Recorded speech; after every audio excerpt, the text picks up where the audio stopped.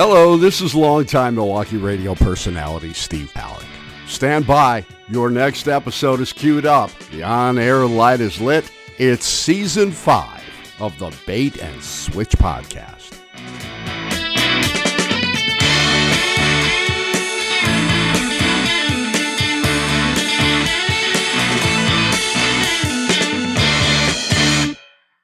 Welcome back to the Bait and Switch podcast. It's Chris Beyer, as always, with Jim Martin. Good evening, Jim.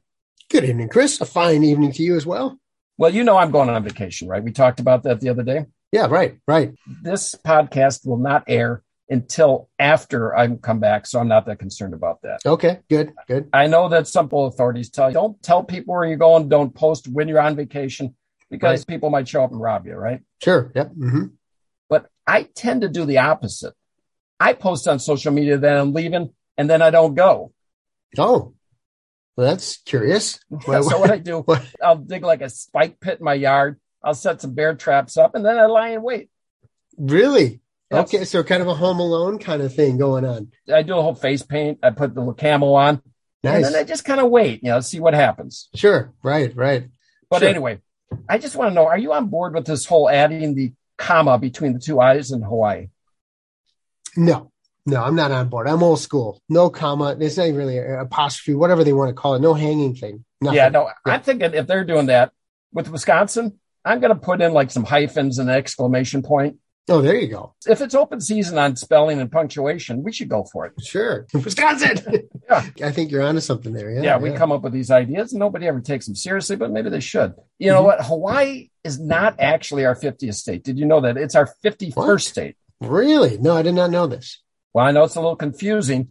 Yeah. I'm not implying that there's actually 51 states. I might have to restate that. There's actually 50 states, and of course, we all know that. But back when the original 13 colonies ratified the Constitution, none of them really wanted to be the 13th state, kind of like hotels don't have a 13th floor. Oh, right. That's true. Yep. Yeah. Mm-hmm. The bigger states, the bigger colonies, I should have said, were bullying Rhode Island, the small one saying, you be it. Sure. But I can imagine how that went, right? Yeah, but they weren't having it. So they punted. They became the 14th state. So there is no 13th state.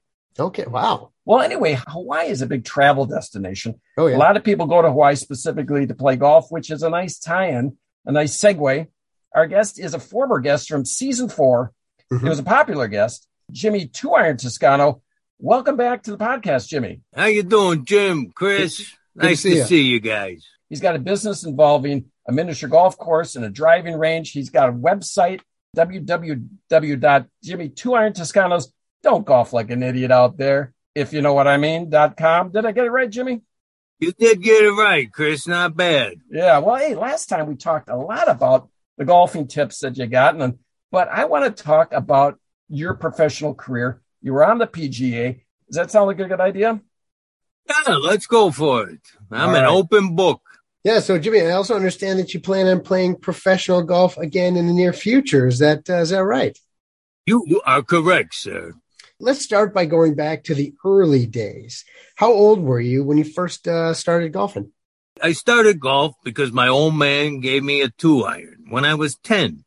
Okay, well, one club can't be enough to play around a golf, so is that like all he could afford or something? It had nothing to do with golf, Jim. It was kind of a male bonding thing, busting skulls, that kind of thing. Geez. It was an adult-sized 2-iron. He figured it gave me the best reach. I still use it today. So when did you actually end up using your golf clubs to play golf? A little later that year, I still only had that 2-iron. I used it on every shot. I drove, chipped, putt, all with that same club. Wow. So I'm assuming that has something to do with your nickname, Jimmy 2-Iron, then. Well, there's a little more to the story. Oh, yeah? Yeah? What's that? Well, I haven't told this story in a while. The court documents are still sealed because I was in juvie. But I guess I could tell the story. So I'm minding my own business on this par 3 course, and these rich kids from the country club were slumming it on my course. They're taking forever, 4-putting from 15 feet. They wouldn't let me play through, so I played through on one of the kids' shins with my 2-iron. Jeez. Did you get in trouble for that? That was a minor, so it wasn't a big deal, and the kid was all right. but he always had a bigger handicap than me after that. My old man was always proud that the official court document referred to the kid's injury as a divot. He said by the look of that kid, my technique must have been pretty good when I whacked him. Oh, those were good times. I miss the old goat. Your father's gone? Yeah, upstate. Those visiting hours don't work out with my business. All right. Well, so anyway, let's get back to the golf. So did you play a lot of golf as a teen, maybe? We didn't have a lot of money, so I snuck on a lot of courses at night. At night? How do you play at night? I mean, I'm assuming these courses weren't lit up or anything. Oh, no. Nowadays, they light them up, some courses. But back then, there were no lights. So then how are you able to play? Gotta use your ears. I never lost a ball. At night, it's quiet. So if you listen, you can hear where the ball is landing. Wow, you must really have some good hearing then. That's my secret. I could outhear Nicholas or Watson, and they knew it. I could hear them tremble as they walked past me on the range. You know, a lot of golf teachers say 80% of golf is between the ears. I say 80% of golf is the ears. I still read most greens with my ears.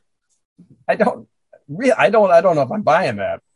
Half of my success on tour was getting to the venue early, listening to how the balls were landing on the greens, on the fairways, when the guys were putting. That's all the prep I needed. I could always figure out how a ball was going to bounce or roll before I hit it. That's remarkable. I saved on overhead because I never needed a caddy. I could just listen in on the advice all the other caddies were giving. Anyway, I got my tour card back in '85.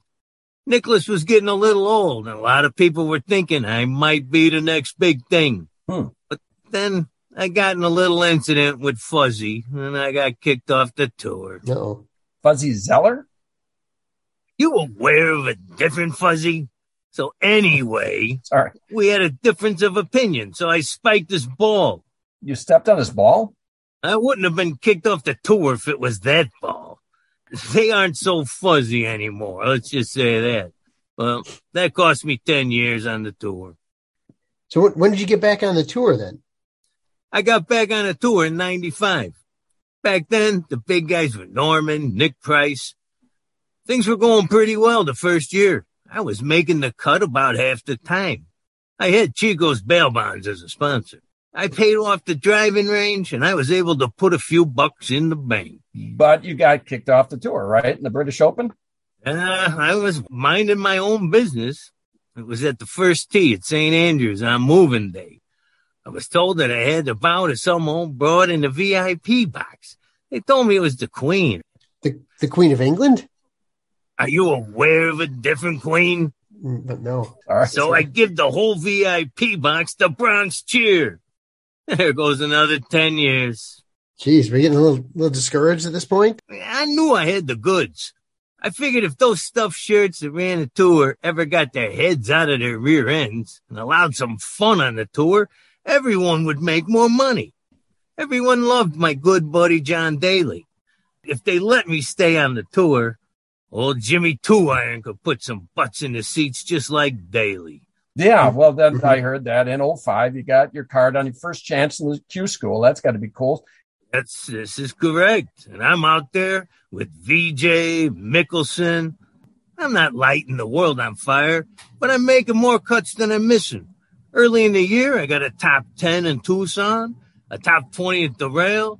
Sounds like you were playing some of the best golf of your life. I was. I ended up getting enough points to be on the PGA Championship, which was in my home state of Jersey. It was beautiful. I made the cut. On Saturday, I was paired up with Tiger.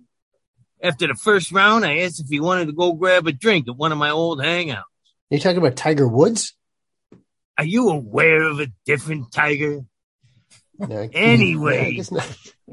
So I introduced him to a couple of lady friends. Oh, hold on. Did you know he was married? You think I played 20 questions with this guy? He probably had a wedding ring on, right? I got rings on almost every finger. I don't know what each finger means. Do I look like Columbo? So the Tiger Woods thing blew up eventually about 2009. I got the cold shoulder from the guys on the tour and the suits in the organization because, I killed the golden goose by setting them up with my lady friends. So unofficially, I get the boot again for the tour. So here you're making a comeback.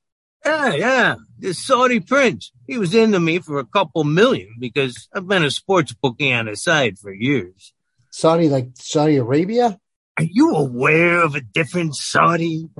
No. Anyway, this guy knew I'd grab my 2-iron if he didn't make good.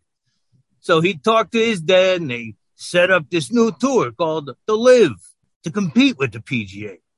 So I'm back playing again on the Live Tour, baby. Well, you've had quite a long career, and I'd imagine you're probably eligible for the senior tour by now. Senior tour is a PGA thing, Chris, so I'm not welcome. Okay. I talked to the prince, and we decided we'd start a senior version of the Live Tour. It's going to be called the Still Living Tour. Look for me in that next year. And Nice. Don't forget to go to Jimmy 2-Iron Toscano's. Don't golf like an idiot out there, if you know what I mean. .com. Thanks again, Jimmy 2-Iron Toscano, a fan favorite here at the Bait and Switch podcast. Absolutely. We got to hear a little bit of his backstory, and that's always interesting when you hear the origin story. Right. Jimmy 2-Iron, always good to have you on the show.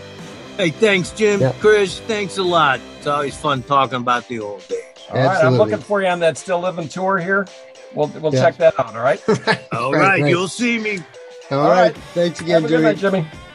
Join us next time on the Bait and Switch podcast for the first episode of Season 6 with our friend Dave Bowl when some strange things start happening in the studio.